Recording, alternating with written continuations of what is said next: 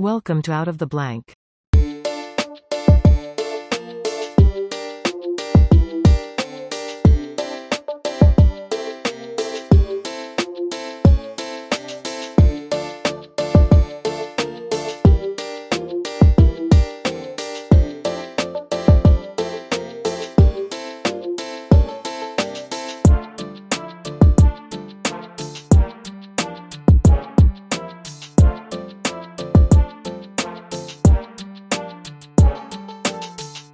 Welcome to another episode of Out of the Blank podcast with Robert. Robert, for everyone out there listening, would you please introduce yourself?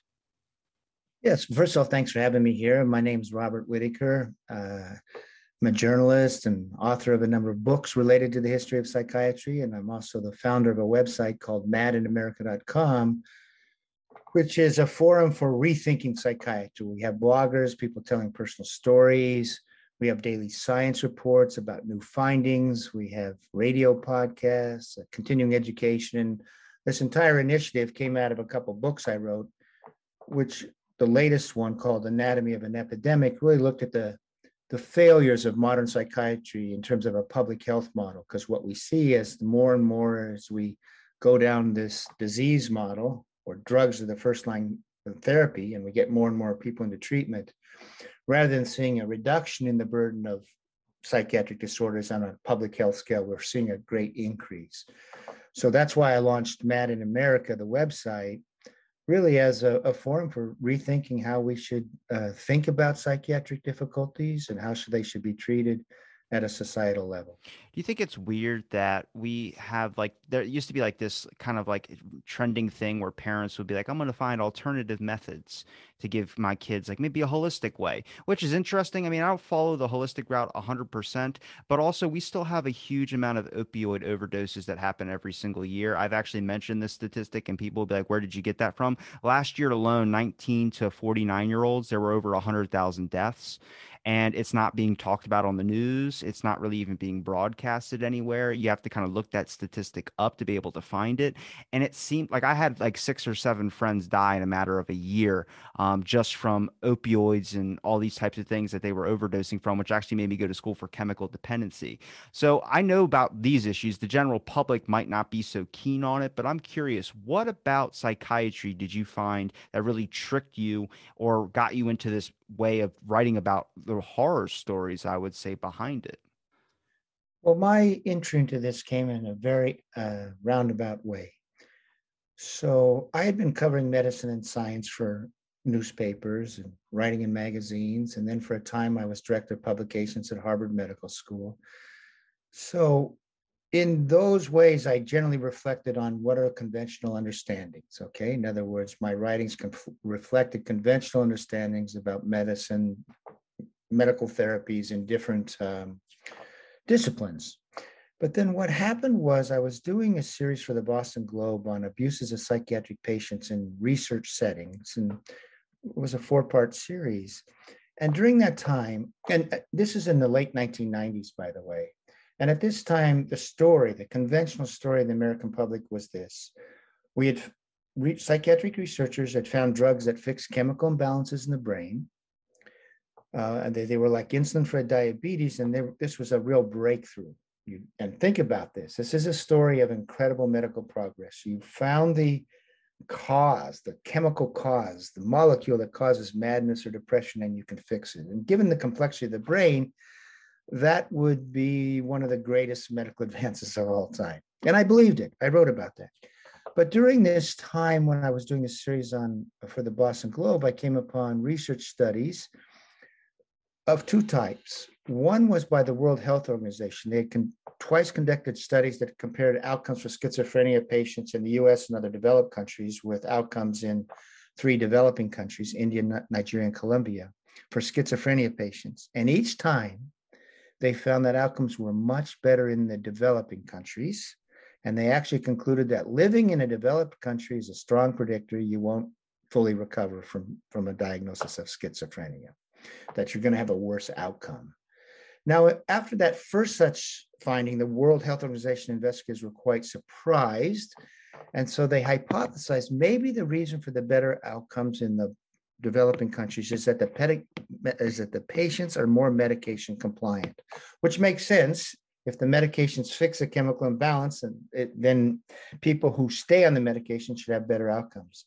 Well, what they found, and this is with schizophrenia patients, and in our country, we believe you absolutely have to have antipsychotic medication long term if you're so diagnosed. They found that outcomes were much better in countries where the drugs were used acutely, short term, but not chronically. And so there was two, and then the other study was done by Harvard Medical School investigators, and they found that outcomes for schizophrenia patients, rather than improving, had declined over the past 30 years. This is in 1990s, and were now no better than they had been 100 years earlier. So that belied that narrative of progress. So that's a long-winded answer to say I got involved in writing about psychiatry because there was a conventional history out there which told of a great progress once we got these psychiatric drugs introduced into psychiatric medicine. That goes back to the 1950s, and that we had a second generation of psychiatric drugs in the 1990s that came to market that were so much better than the first generation. That's a story of progress. And what happened is I stumbled upon data, findings that belied that narrative of progress. So I got interested in this thing. When it comes to psychiatry, do we as a society tell ourselves a story about helping people, about progress that just doesn't stand the test of time? And what you find, my first book was called Mad in America, is this is a repeating theme in the history of psychiatry, where you'll see some type of therapy gets embraced as a great breakthrough, and then 15 years later, it's seen as, in fact, as harmful or brain damaging, that sort of thing. So that's why I got interested. It's because there's a conventional story that really isn't supported in the science, and you find that again and again in the history of psychiatry as well. Well, you got so many people being put on prescription medications as like it seems like a temporary thing at the time, but then it becomes permanent and they're ended up taking something for 20, 30 years. And then that's where they experience the long-term side effects. I mean, I know someone that was 50 years old when they killed themselves and they had been on since they were a very young age. I mean, to a point where they were taking the same antidepressant over and over and over again daily, like a ritual type thing. And I just go, that doesn't seem right. Like, you're not supposed to live taking a pill every single day. Now, there are some medical disorders I believe you have to. Schizophrenia is one, but I also think we have to understand the classifications of what we call mental health issues. I have ADHD, but that's labeled now a mental health thing. I think there's a huge amount of depression that goes with it, but I would small it on the stage 1 scale compared to schizophrenia. I consider schizophrenia stage 5 or stage 4. It's this type of thing that's very, very extreme. And I think that comes with education. See, people get depression. I have bad days, but I go to sleep and I feel better. So it's not as severe as someone who has it to where they're sticking like a gun in their mouth. Now, I think that needs to be taught more, because I feel like what the model has been set to now is a snake biting its own tail.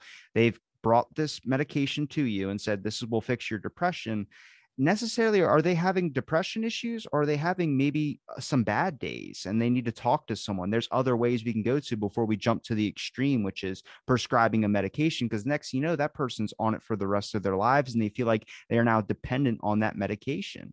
And I think that's where we go now. I think science in the beginning was supposed to be this type of thing. You give somebody a pill and this is going to be the fix for now, but we'll find better methods to be able to do so. But now it's like they've neglected that since the 90s until where we are now, where that's our fix. It works. It still works. Why change it? And I'm like, well, you have a lot of other issues that are now happening now. Like I brought up before to you off air, there's a John Hopkins study about kids that are coming up into adulthood that were put on antidepressants when they were young teenagers or younger than that. And now they have a hard time getting aroused or having a hard time with fertility issues. And you start getting into this point of like, now that's a permanent damage. I don't know what we can fix. Maybe you can say take a Viagra, but that's another pill. But you now have hindered this person's ability to, mature properly because of the fact you might have stunted their growth in some aspects using something that was trying to cure something else. And it's the long-term side effects, the issues that come with that, where we have enough time on some of these things to see the data in it. But there is also a way too quick of a scale of how we measure if someone needs a prescription or not. Like I was mentioning to you, the 6 questions that you get asked in a general practitioner's office on a scale of 1 to 10, how are you feeling today? Have you ever had suicidal thoughts? Have you ever thought about hurting yourself or anybody else? There's all these little questions where if you score above a 6, they're quick to prescribe Lexapro or anything that can, I mean, really, if you take it long enough, you end up becoming this thing that you feel like you essentially need, which I don't know if it's a physical thing or if that's a psychological thing, but I have friends that have been prescribed medication since they were 14, 13 years old, and they're in their 20s now. And they go, I can't function without this. I'm like, I'm glad with ADHD, I never got put on Adderall. I was able to figure it out and control it. And I would say I'm semi good at it. I'm getting there. But could have been worse. The main thing back then was you give a kid with ADHD this medication, yeah, the possible hair falling out, weight gain, all these other things. I'm like, these are things that are going to affect you for the rest of your life. Yeah, I mean, you've raised a lot of issues there. I'm going to just go back to one first thing, and then I'll talk about the larger issue. You mentioned schizophrenia is different, and they need to be on medications. Well, one of the surprises when you really dig into the literature is that if you look at the initial group of people diagnosed with schizophrenia, uh, recovery rates, and this comes from the best long-term study done in the United States in the last 50 years, were 8 times higher. Long-term recovery rates were 8 times higher for the schizophrenia patients who stopped taking their medication. And that finding has actually been sort of supported by research now in other countries as well. Now, there are some patients who need to be on these drugs long term. I'm talking about people so diagnosed with schizophrenia. But even that, in that field, what you really find is you get the best outcomes where you use the drugs more selectively and you figure out who needs them long term and who can get off them. Even with that quote, and you're right, that's about the most severe diagnosis you can get. But even there, the story we are told that they fix a dopamine imbalance in the brain isn't true. That's number one. Two, the drugs actually cause the very sort of abnormality once hypothesized to cause schizophrenia.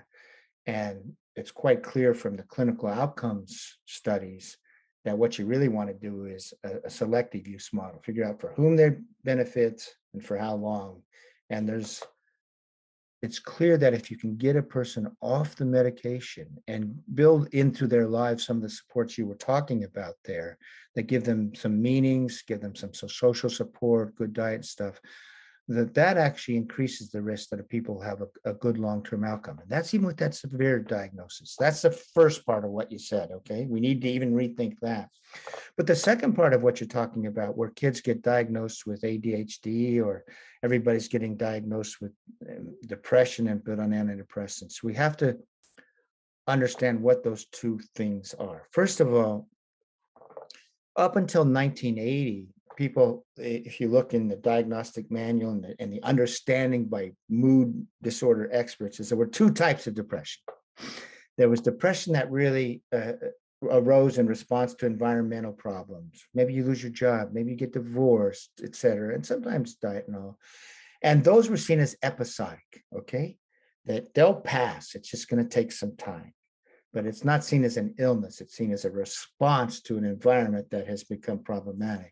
Now, there was a much smaller group of people that were seen as having something more organic in terms of depression, something more physical. And that was the type of depression that would last longer, okay, and might also tend to a more chronic course.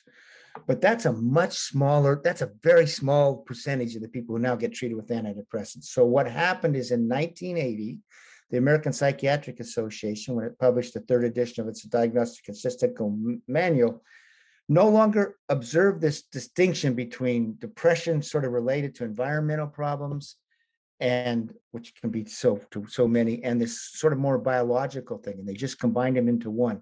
That dramatically expanded the market for antidepressants. That's number one.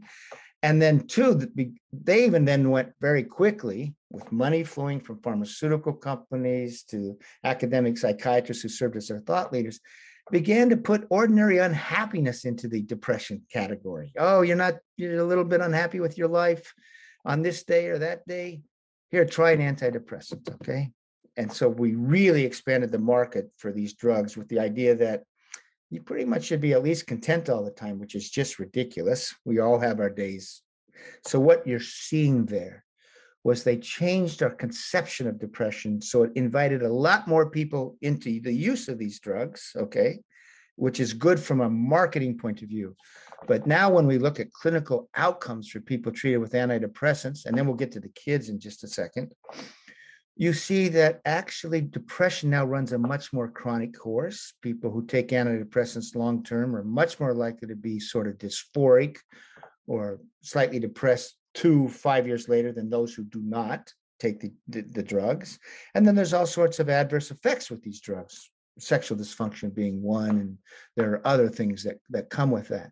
So what you see in with the use of antidepressants very clearly, you see starting in 1980 a change in the conception of what it means to be depressed and who might be eligible for treatment, with a great expansion, and with antidepressants seen as the treatment for all of this wide mix of people who can be seen as, unhappy or whatever. And that has been a public health disaster.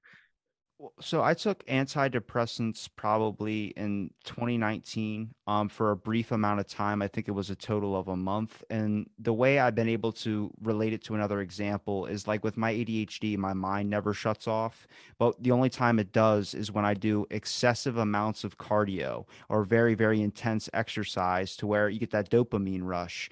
And it's called a runner's high. It's the exact same thing, but my fear in that was it should never be that easily accessible to get that feeling or that type of thing from just a pill, because people tend to, when it says take one, they take two or they take three, and it goes into a whole other matter. But when I did that cardio session, it was a reward function. It was something I did excessive amounts of exercise to receive that feeling. That was good. But when I stopped taking the antidepressants, I just cut them cold turkey, which they were like, don't do that. But I was like, I can't just, this is terrible. It feels like I'm numb all the time. My mind has, I understand that feeling now, but it's never fully came back. You know what I mean? It's like someone took the sunglasses off and then now the sunglasses have came back on. And it's like, imagine taking this for 15 years or 16 years and then getting into a really happy state in your life where you're like, I'm tired of taking medication. I just want to live again. And imagine that downfall, that spiral of trying to come back to what before you took medication ever was. Yeah. Well, on the antidepressants, and we can also then move to kids in here in a bit and ADHD. The long-term data on antidepressants is really bad in terms of outcomes. So, for example, there was something called the STAR-D trial. You've raised two issues here. What happens to people who stay on these drugs 2, 5, 10 years? And we had a long-term study called the STAR-D trial. It was the largest antidepressant trial ever conducted. It was funded by the National Institute of Mental Health. And it entered 4,000 people. And as they entered, they would be treated with one antidepressant. And if that didn't work, they could get treated with a second. And there would be these different ability to even change antidepressants in order to mimic sort of regular clinical care. And the hypothesis was, in this clinical environment, as opposed to an RCT, you could see that people they'd find the right dose and they would stay well. That was the hypothesis. Here's what happened. Of the 4,041 patients who entered, there were only 108, 3%, who were well at the end of 1 year. Everybody else either never remitted from their depression, or they remitted temporarily and relapsed, or they just dropped out of the study. In other words, they didn't want to continue with the antidepressant. And what you see over and over again in long-term assessments of people who've been on the antidepressants 5, 10, 15 years, you'll find a lot of people feel numb, dysphoric, have a lot of depressive episodes. And compared to sort of the natural course of depression, they're doing much worse. That's the first problem with the widespread use of these, is that, as you said, so many people, it turns into, instead of a temporary aid, into this long-term use. And long-term use is clearly very problematic. Then the problem is, if you're on these drugs for long-term, antidepressants, you can have a hard time coming off. You can get not just immediate withdrawal symptoms, but you get something called protracted withdrawal symptoms. which are abnormalities in feelings and behaviors and sleep cycles, even long after the drug has left your blood. And the reason is that once you're on these drugs long term, it changes how your neurotransmitter systems work. Your brain gets adjusted to the presence of the drug. And for many, and it seems if you're on long term and then try to come off, your brain doesn't always renormalize because your brain has gotten used to the presence of the drug. And that's why you get these protracted withdrawal symptoms.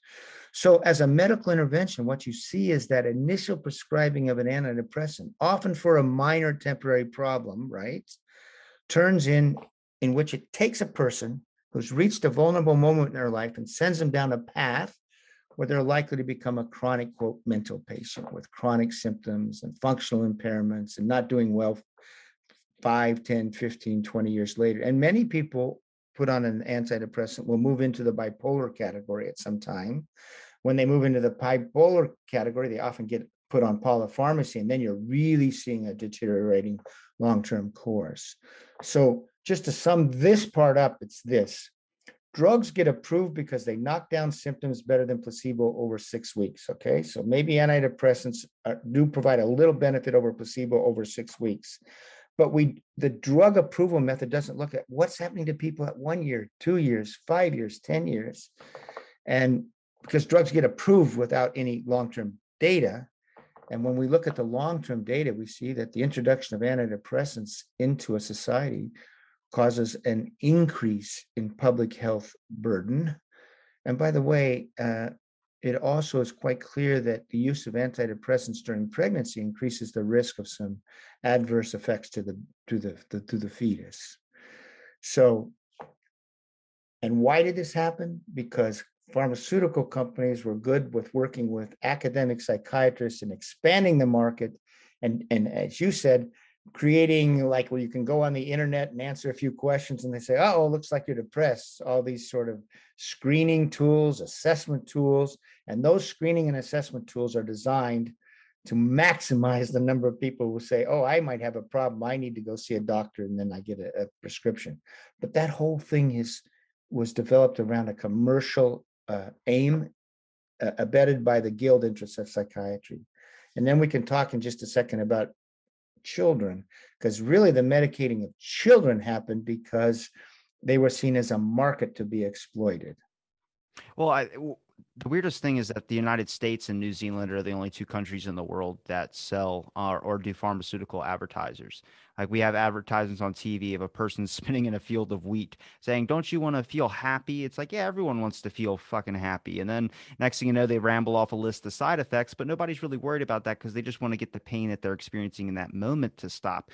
Where I just start looking like I get it's multifactorial that there's a lot of things going on, but there used to be a giant stigma about pharmaceutical companies. And then somehow in this pandemic, we have just dropped that and turned to them to be our saviors. Now, as much as I can poke blame it during the pandemic, and I still think there's a lot of business influencing research that's going on, such as like if you talk about a WHO study about antidepressants working, look what drug they're or look what disease or mental illness that they're talking about. They're usually talking about one of the big ones like schizophrenia, but then that translates over to ADHD. That translates over to something maybe not as severe. Now, I will say this with saying that ADHD is like a stage 1 compared to schizophrenia, that's a stage 5. When I went to my doctor and he was like, "How are you feeling?" And I explained some symptoms, he goes, "Well, you have ADHD. Did you know 65% more likely to have suicidal tendencies if you have ADHD?" Now, if it gets to that point, I consider it a stage 5, but I don't think it should ever get to that point. And I don't think the easiest fix is to give it a pill. I think you need to find other ways, like being able to educate more about depression, being able to talk about, first of all, the list of issues that happen with these types of antidepressants, which they say there's not a whole lot of studies done on it. I think there might be. I just don't think the general public knows about it because when you access something like depression, it's going to give you symptoms or treatments, and then it'll give you a list of medications to take. But what about like those medications? If I click into it, where are like the side effects? At the way, way bottom. How many people scroll through after reading a bunch about a medication to get to the way, way bottom? Yeah, I mean, listen, this is part of this sort of larger societal thinking about drugs, which is that we've w- we've been taught to think that if the drug has been marketed and approved by the FDA, it must be good for you. It's going to provide you a benefit. And yeah, there may be some risks and adverse events, but we think those are sort of infrequent or mild. I mean, that's in our general conception because, especially over the last 60 years, we were basically prompted to think by marketing, and you talked about the marketing on TV and all, to think that drugs provide you with a benefit. They're going to improve your life. So that's sort of the standing beginning for thinking about drugs. And unfortunately, that conception is mistaken. I mean, it's just so many drugs have a risk benefit profile that is very complicated, where I think the risks, even over the short term, outweigh the benefits, but and especially when you start getting into long term. But we're just not primed to think of drugs in that way. We're primed to think of them as, you know, antibiotics were introduced after World War II, and they really did, they were fantastic. I mean, people used to die from bacterial infections. They were a great advance, but that sort of prompted all of society to start thinking of these miracle drugs, right? These magic bullets. Unfortunately, most drugs aren't magic bullets, and that's particularly true in psychiatry because the brain is so complex.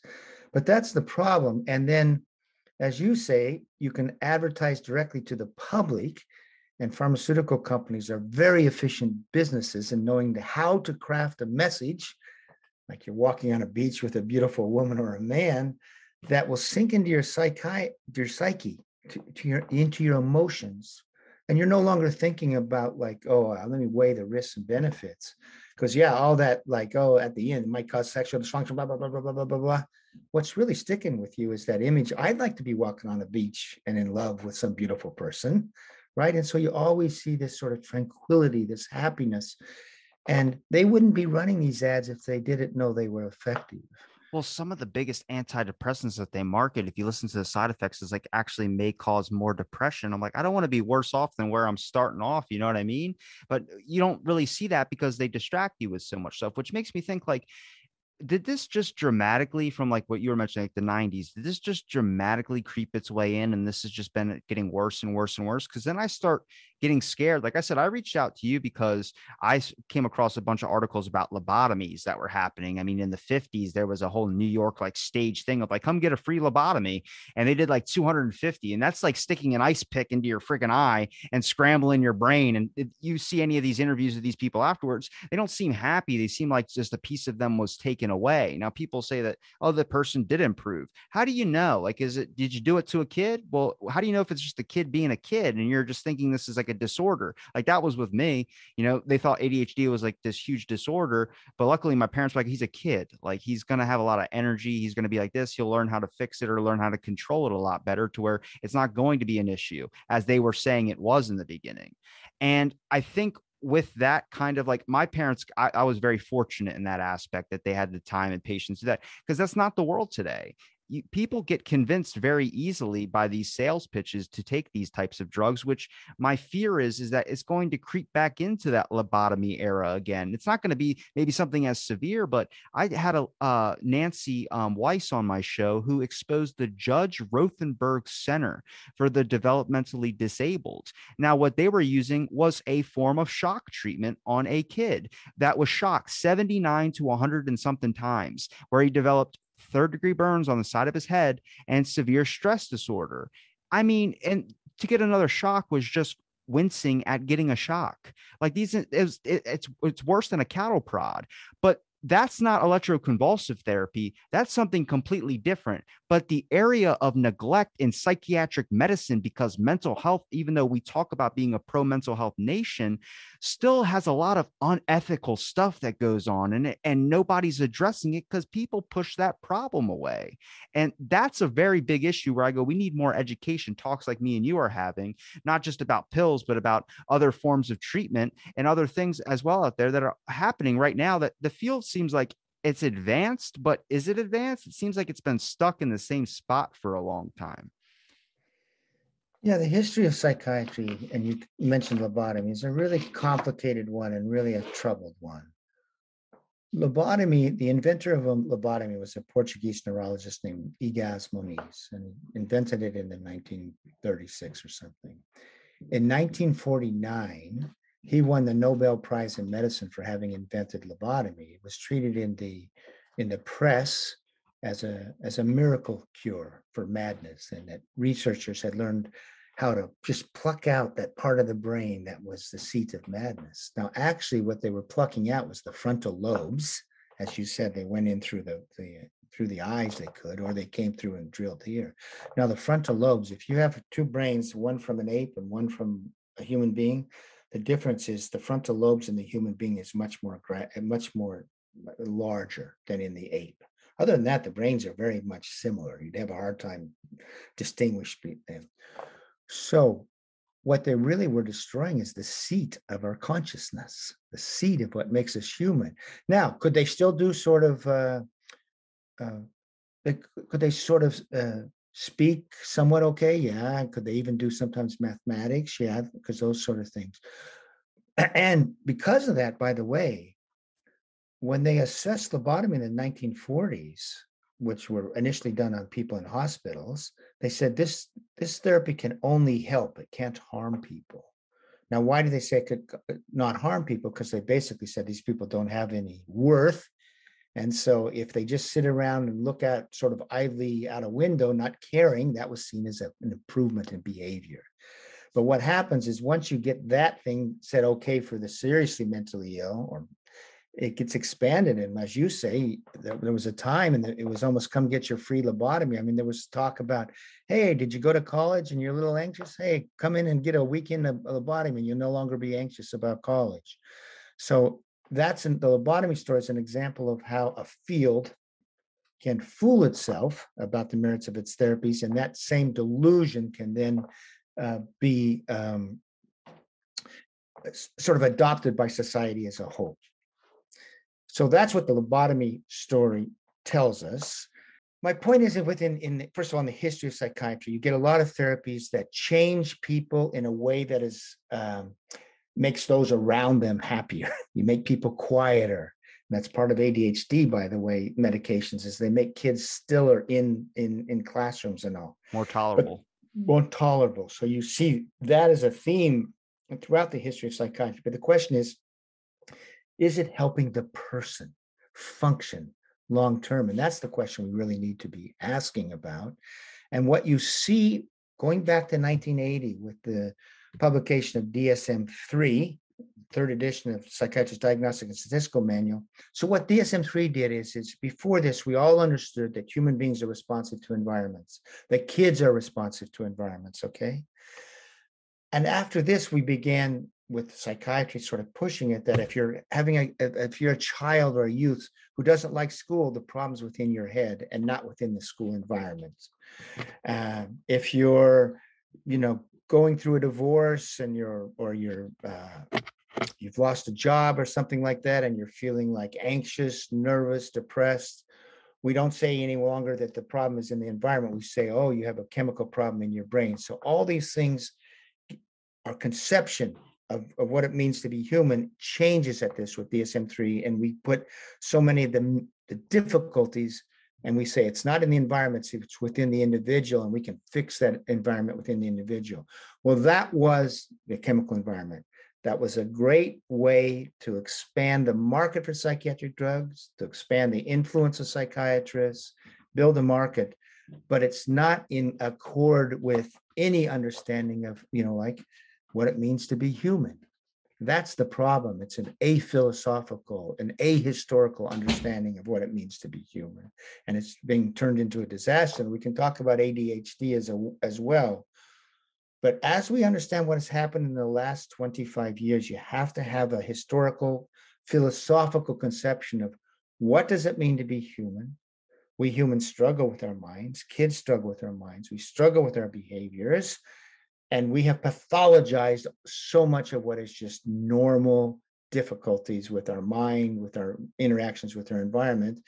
And we have said the solution is in a pill. But clearly, what we've learned in the last 25 years, there isn't a solution in a pill for so many of these ordinary difficulties with our environment. It seemed like a lot of it was trial and error in the beginning. It seemed like you could easily experiment on someone. And I would call it human experimentation if you just pick someone and say, well, it's anything's going to be better than this, right? So let's give them a lobotomy or let's give them this. But now with the most of the public or a lot of more people now having mental health issues and really there being an area of concern about it, somehow they still got away with the fact that they go get a pill. Where I just go, is this like society's fault for the fact that we don't have education? Like I think people think that medicine is a lot more advanced than it actually is. It's pretty good, but we also don't have the cure for some things. We don't have the cure for every single thing. This medication might work on your friend, but it might not work on you. But people think, oh, they'll have a pill that'll be able to fix me like that. I'm like, that's not necessarily true. You still need to find other ways to take care of yourself, not just, I like the idea of acute medication interactions where you can do something for a short period and then find ways to just include it briefly and not live your whole life on it. Cause I feel like that's a great start to kind of shift the narrative in a sense. Cause right now there's still more prescriptions being written off and there's not a whole lot of talk about the number of deaths that are following that long-term effects, I would say. Yeah, listen, that's a really key point. Our understanding of drugs as magic bullets comes from short-term use, and really with antibiotics, for example. And then, of course, in the 50s, we did get the polio vaccine, which was seen as a sort of miracle cure or miracle treatment. Um, and drugs can have one profile, risk benefit profile over the acute term that is actually very effective for sometimes. I mean, antibiotics historically were very effective, but there's other short term drugs that are very effective. Drugs that are taken long term, first of all, they're not studied for long term use, but they're almost certain to have a more problematic sort of risk benefit profile just because the body's going to adjust to the presence of that drug in numerous ways, among other things. And really, what you see in terms of this history of medicine, and we're not just talking about psychiatry, is you see that the chronic use of medications really begins in the 1960s and 1970s. And one time we get the chronic use is because drug companies understand that's the way you really build markets. Because once you get someone has to take it month after month after month, you've got a lifelong customer. So they really pushed the chronic use of medications. But it's really hard to show that this increased expenditures on drugs is a public health success. I mean, if you look at people 60, 65, most people are taking one, two, three drugs and all. But, in terms of life expectancy, the US is, I don't know what we are compared to other countries. Maybe it's 20th or 25th. It's stagnated for the long period of time. And why? Because the path to wellness isn't really through a drug. Path to wellness is through things like exercise and good diets and that sort of thing. So if you think the path is just in good drugs, you don't pay attention to these other things where you mentioned holistic, whatever you want to call them, but environmental measures for staying well. And that's part of our problem is we think that these drugs can sort of their chronic use can lead to sort of good long-term health outcomes. And actually, over and over again, when you start to see people on drugs long-term, especially if they start 2, 3 drugs, you see a lot of chronicity come in. You see a lot of impairment of physical, emotional, cognitive problems. So this is one of this conception of medications in our society, not just psychiatric drugs, really needs to be reevaluated. And really, we should try to go to a place where we, as you say, use drugs more acutely, because that's what they're tested for, and really try to be cautious about their long-term use. Because long-term use, when I wrote this book called Anatomy of an Epidemic, which was published in 2011, that's what it looked at. What are the long-term outcomes for kids diagnosed with ADHD and put on stimulants, or adults diagnosed with depression and put on antidepressants, or people for one reason or another being put on antipsychotics? And what you find in the research literature, and there's various types of studies that try to assess long-term outcomes, is first of all, a good news message that people who got those diagnoses but did not take drugs long term often just had an episode, a time of difficulty. Okay. And then they learned to deal with it and they grew and, their lives changed and They weren't, quote, mental patients, psychiatric patients long term. So what you see is in the sort of natural course of these disorders, a lot of resilience, a lot of chance for people making changes and just getting well and moving on with their lives. What you see when you look at the long-term course of depression or ADHD or other major disorders, once you medicate it, is you see increased chronicity, increased risk of functional impairments, increased physical problems, and an increased risk you'll move from a milder diagnosis into a more severe diagnosis, like from ADHD to bipolar, that sort of thing. Now, we've mentioned ADHD a couple of times here, and I think this is a good thing to focus on It in relates terms of, close to home. yeah. Well, first of all, ADHD there was no diagnosis for it before 1980. In other words, in the first two editions of the DSM, there was nothing about attention deficit disorder in school. It I'll was say newly, my education system didn't go up until 2000. They used to lock me in a room all by myself and consider me mentally challenged. They thought I had to be sent away at some points. at what age were you? I was probably 7 or 8. In a public school or something? Public school, yeah. I actually left that school in the third grade. And they thought you were so problematic. They literally put me in the same room as a guest I had on my show, whose brother was the person I described for so long being in that room, who was developmentally disabled. They just didn't understand for it. They didn't have the tools equipped to handle it. It was just easier to push me in a room away from everybody. Isolation, which a common thing with ADHD, if you talk to someone about the mental aspects of it, it is isolation. People, they feel like they're alone 24/7 because more times than not, you have a lot of energy and people necessarily not all the time want to hear you talk 24/7 or want to hear you in these aspects that would be labeled annoying in a simple sense. And it's not our fault. We just, like, for me, time passes, it seems like, differently. It seems like I have more be able to fit a lot of words into one saying rather than like a minute to you would be different to me. Yeah, here's the thing. Uh, we've been taught to think that there's this line between people who have ADHD and people who don't have ADHD. That's clearly not true.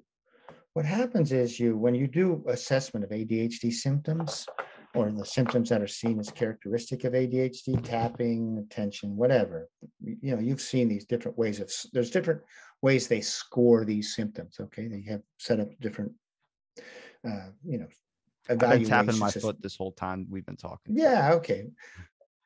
Listen, I'm sure I would have been diagnosed with ADHD when I was a kid because I was constantly getting in cases where I got cuts and stuff. I mean, my dad used to say, "Well, oh, you got 8 stitches today. That's great. How many are you up to?" When you hit 40, it was like a time to celebrate. But anyway, uh, so what you see is there's a spectrum of scores on this scale, and in order to diagnose it, sometimes they say, okay, we'll diagnose the 5% that are on the upper end of this scale. But that means the person who's okay, so let's say the scale goes from 0 to 100 or whatever in terms of the spectrum. And we're going to take those at the 95th to the 100th percentile. Okay, and we're going to call them ADHD. Other times they'll say, let's take the 90th to the 100th percentile or the 85th to the 100th percentile. They shift that line of diagnosis. My point is, they make it sound like there's a discrete disorder here. Either you have it or you don't, and that's not. It was constructed as there's some behaviors, tapping your foot, tapping your fingers, not paying attention in school, that sort of thing, that are seen as characteristic of people at this end of this spectrum, okay? But I'm just saying it's not a discrete pathology where you have a line that says, oh, this woman has it and this person on the other side doesn't have it. It just decides where you put that line on that scoring system. That's how we define this category of behavior. That's number one. Number two, we should know is that so often these behaviors occur in, I don't know how you were at home, but a lot of times they occur in school. Yeah. Okay, so you have behaviors in a school that are annoying to the teacher and maybe some are disruptive to other students. Well, there have been plenty of examples where they work with the school environments and they change the school environment and ADHD pretty much goes away. It becomes much less, the prevalence goes way down. Why? Because it's a place of curiosity. Kids are allowed to go out and play. Uh, there's some independence of whatever it might be. But there's a guy named Howard Glasser that really works with students to schools to change their classroom. And after he comes in and works in there, the prevalence of ADHD goes way down, which shows you that in sometimes what we're talking about is a difficulty for some people, particularly boys and younger boys in the classroom, to adjust to a certain environment. Now, the third thing that we need to know about this is the National Institute of Mental Health, beginning in the 90s, conducted a study of stimulants, okay, versus behavioral therapy that was meant to say, do stimulants help kids over the long period of time? So diagnosed. And they did find, they do find that stimulants will reduce the behaviors over the short term that are annoying to others, the tapping, maybe talking too much. If you give someone a stimulant, they'll socialize less, that sort of thing.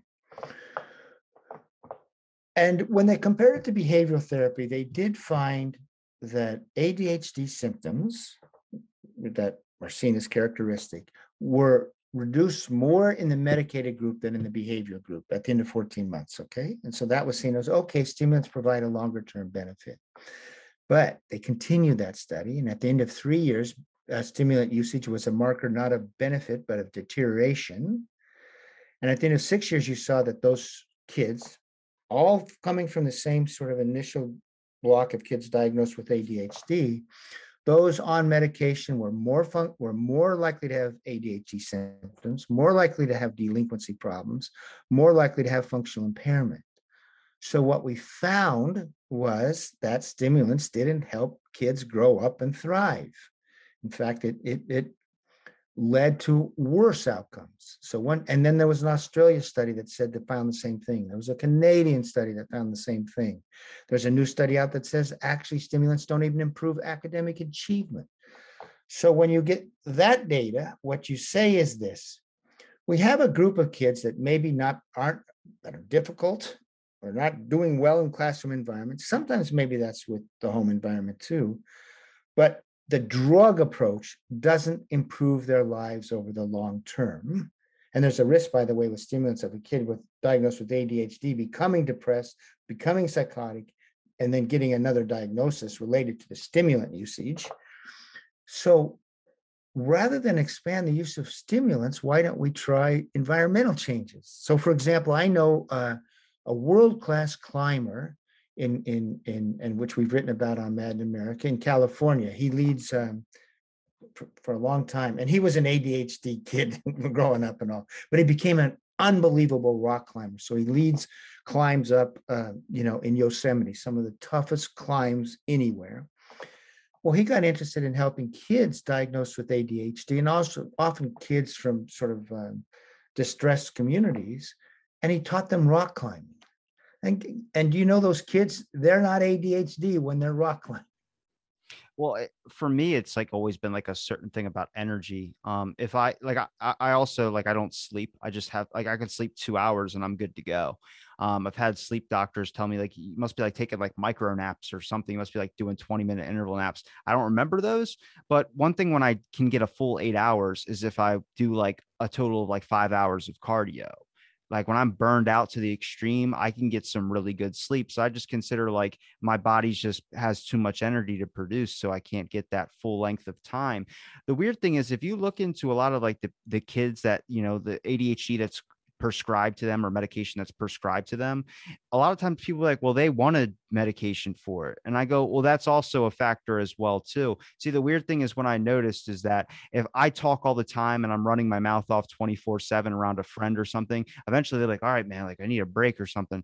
But then the one day I come in, like take my work, for example, the one day I come in and I don't say a single word to anybody and I just kind of give them like a head nod and answer some questions. They go, are you okay? Is everything all right? I'm like, I'm fine. I just don't feel like talking. And then they'll still be curious, like something's got to be wrong. They don't like that version. They like the one that they got used to, the one that they said that was annoying.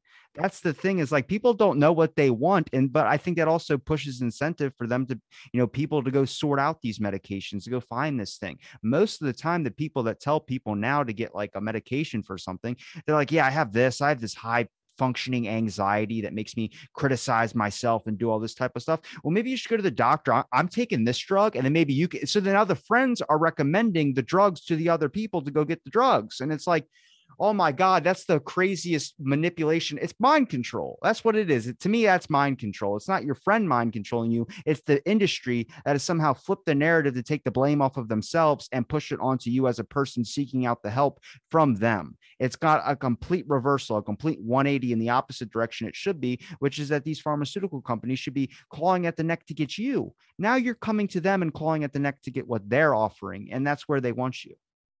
Yeah, this is what you've just described is a brilliant marketing campaign. They changed the narrative. They got us all to think this way, that we need these drugs, and that if someone else is having a difficulty, we should tell them to go get this drug. It's a new culture. It's a new way of conversation.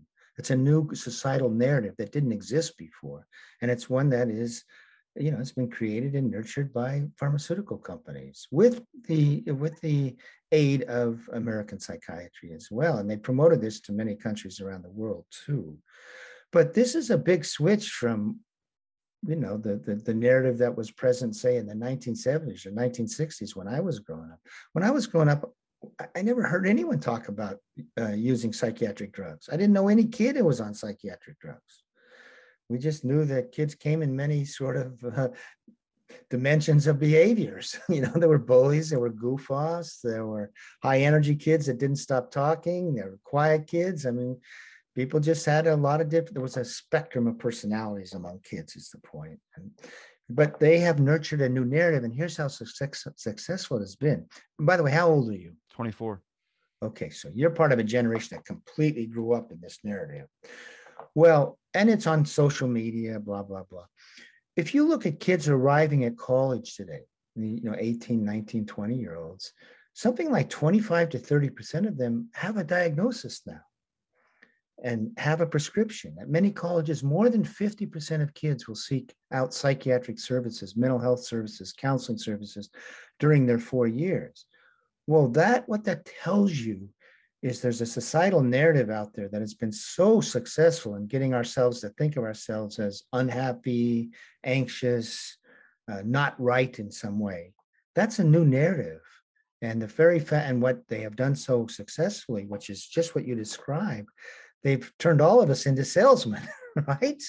You have a kid that's not doing well, a daughter or whatever. Oh, you need a drug. You must have a problem which can be fixed by a drug, etc. Well, that's just the story of an unbelievable narrative that has been successfully sold to the public, which which and at the heart of it is a narrative that discomfort, distress is abnormal. That's at the heart of it. It's just if you're feeling distressed or you're behaving in sort of an anxious way or even in an annoying way, all those things are abnormal and can be fixed. That's a new conception of human beings. Just read your literature, read your Bible, watch your Shakespeare. All of those things tell us is that human beings are very emotional. They have odd behaviors. There's a spectrum of things. We're not creatures built to just sort of march through life on a steady sort of path at all. Where you're sort of okay, content. That's not human nature, but that's the new understanding of human nature is that kids, for example, can go to school and sit at a desk for 6 hours, and then they can come home and do homework for a couple hours. That would have been seen for a long time as a view of kids that is just ludicrous. So, for example, when I was growing up, and this is the old man thing, I'm born in 52, they knew they had to kick kids out of the school every couple hours to go play and roughhouse and stuff because no one wanted to sit in a seat for too long. And we didn't get homework, especially with elementary school, because the thought was you needed to go home and play. Well, now we have this. What happens to kids today? They don't get nearly as much playtime. They're not kicked out on the playground for hours, every couple hours. And who wants to sit in a chair for 6 hours? That is abnormal. Doing 3 hours of homework a night is abnormal. So we place demands on our kids and expectations that are out of sync with what we're built to be as kids. What you're saying sounds so rational, but from the way that the narrative has been drilled into everybody's mind, it comes off can be controversial. Like when I came across the site Mad in America, I was like, "Oh, is this like a conspiracy stuff? Is this like the all this type of stuff?" But then you're reading through it and you're like, "No, there's studies behind this. There's rational thinking behind this. There's time and effort put into this information. This is clear that I think everyone can probably agree with it if they sat and talked with you as well too. They can sense it out." But if you go against the mainstream or what everyone has seen on television or what anybody has seen in this, and that's brainwashing. That's a point where people right now, if you talk about these types of issues with pharmaceuticals, people know it's happening, but they're not going to read an article about it in fear that it might be like some type of controversial thing.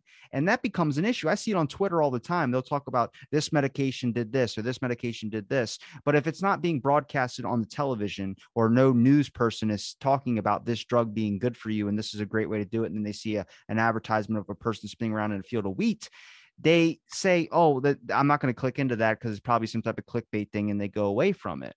And I think that's a huge issue as we are as a society, because I think a lot of people, if you talk to them and just say, "What do you think about pharmaceutical drugs?" and they'll be like, "Yes, they work sometimes. They work." I'm like, "But what about the overdoses that go in there?" "Oh, the overdoses are a big problem. Overdoses are a big problem." Okay, what's the statistic on it? They don't know the number. They couldn't tell you a lot of people. Okay, then why are you backing them? Why are you talking about I'm going to take this or I'm going to do this? Is it just because I think a lot of people conflate the severity of it, which is like it's like Tylenol. Like people think like a pill like that's like Tylenol. It's like I take a Tylenol, that's it's going to work, right? And also it's a factor of their illness as well too. Are you depressed because your life kind of sucks right now? Are you going to be better tomorrow when you go to the beach and hang out with your friends? Or are you really really depressed where you feel like you're going to hurt yourself? And is this a temporary thing? It's all about time. It's the temporary aspect of it. But I think people go, I've been told I need to go to the doctor, so I must go to the doctor and get this thing. Look, I don't blame the doctors a whole lot. I just think that there's not a lot of incentive for them to do more with their patient workload as well, too. I mean, they got a lot of patients and they got a short amount of time to address these patients. And it's really simple to just give you a pill that they know works for the person that's experiencing similar things. It's hitting in that ballpark. Like you said, there's no sliding scale for ADHD. Me being active at school and active at home and all these types of things. If someone just goes, well, he doesn't listen very well, he probably has ADHD like Robbie. Does he, or does he not care about the topic that you're talking about? That's the whole thing, is there's never that question that's addressed. It's like when I go to my doctor and he's prescribing something. I was prescribed to go see a psychiatrist to deal with some depression issues, and I just asked 6 or 7 questions and they fall off around like 4 or 5. He can't answer every single question. He's like, just go. I'm like, well, hold on a second. Before I go, I want to know like what am I going there for? What's going to be addressed? Are they going to talk about this? Are they going to focus on this? And most of the time the doctors drop off because usually they're not really keen on, or not keen, I should say, but they're not used to people asking a lot of questions about certain things. Right now in today's time, we are here, take this, I'm going to write you this, and then you go and pick it up, and then that's what you take. There's very few people, and it's kind of like at my work, we sign contracts for a gym membership, and when someone goes, I go 6 signatures and one final signature, so it's 7 total. They go, what am I signing exactly? That's weird to me because most of the time people just sign and they don't want to know anymore. It's like reading terms and conditions. People don't do it. Yeah, I mean, first of all, going back to Mad in America, the point what we do is we like have daily science reports, and Yeah. we have resource pages on the drugs related to what are the research findings about long-term outcomes. So the irony is, so you come and you think, oh, well, it's just some sort of conspiracy place and all. What we're doing on Mad in America, one of the key things we do is say, here's the real science, which is out of sync with the public narrative. So we try to basically embrace a narrative that, or put forth a narrative that is in concert with the actual science. And once you understand that the science in the literature that rarely gets out to the public is out of sync with what the public is being told, then you can see basically the need for rethinking this whole conception. And we have people writing about that. But I just want to emphasize, I was a medical writer for a long time, newspaper reporter. I was director of publications at Harvard Medical School. The founding, the sort of driving principle of Mad in America is to make this science known, because so much of the science, unfortunately, doesn't fit conventional narrative, so it never gets promoted to to the public. That's what I was saying was when someone talks to you, you're rational. And if you look through those articles that you have, they're very thoroughly laid out with like a lot of information that I think a lot of people wouldn't be super shocked to, but they would be like, okay, this makes a lot more sense. You know what I mean? But it's just the way that we see information now. Usually a lot of these things are labeled at the bottom. They're not labeled at the top of the results. It's much like a medication's causes, side effects, and then like treatments to things as well too. The side effects are at the way bottom, and everything else that's good it's gonna fix is at the top. Yeah, and also results from long-term studies that tell a really dispiriting results with medication treatment, they're never promoted to the public. That's so dumb. Why wouldn't you Neither the tell American them that? Psychiatric Association will promote it, the psychiatric establishment won't promote it, and certainly the pharmaceutical companies won't promote it because those findings threaten that whole paradigm of care. So it threatens psychiatry, which psychiatrists basically their primary product is prescribing drugs. They're not motivated to say, uh-oh, our drugs are making things worse over the long term. And so obviously the pharmaceutical companies aren't either. So that's one of the problems. We don't get this information to the public. The other thing you talk about doctors doing the prescribing. First of all, yes, doctors grow up somewhat knowing about the evidence, but once they start practicing, they are, as much as anything, they're existing in the same environment to a large extent as the general public. And they're, in other words, they're being presented with the conventional narrative that pharmaceutical companies want to promote. And frankly, the American Psychiatry is a guild, and they don't have the time, a lot of them, to actually go into the long-term data or this other data that talks about adverse events, et cetera. There isn't a mechanism for even keeping doctors well informed about the risk-benefit equation with these drugs. That's number one. Number two, there is something called the allopathic compulsion.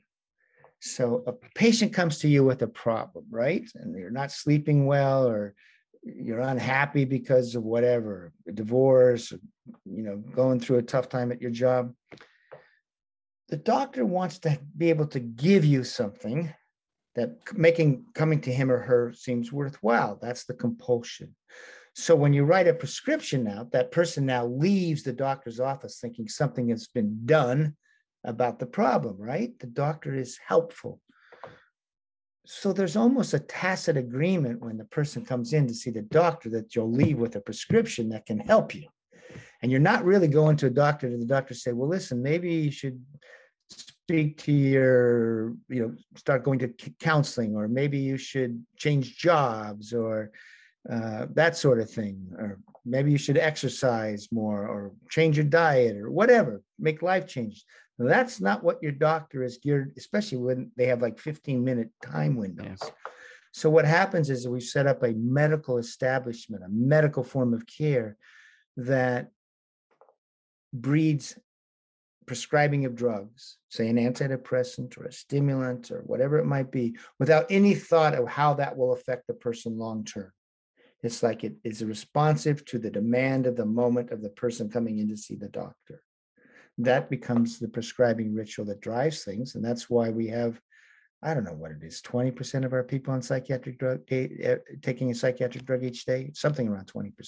I don't agree with Michael Osterholm a whole lot, but one thing he did say that I really agree with is that we don't have a healthcare system. We have a disease care system.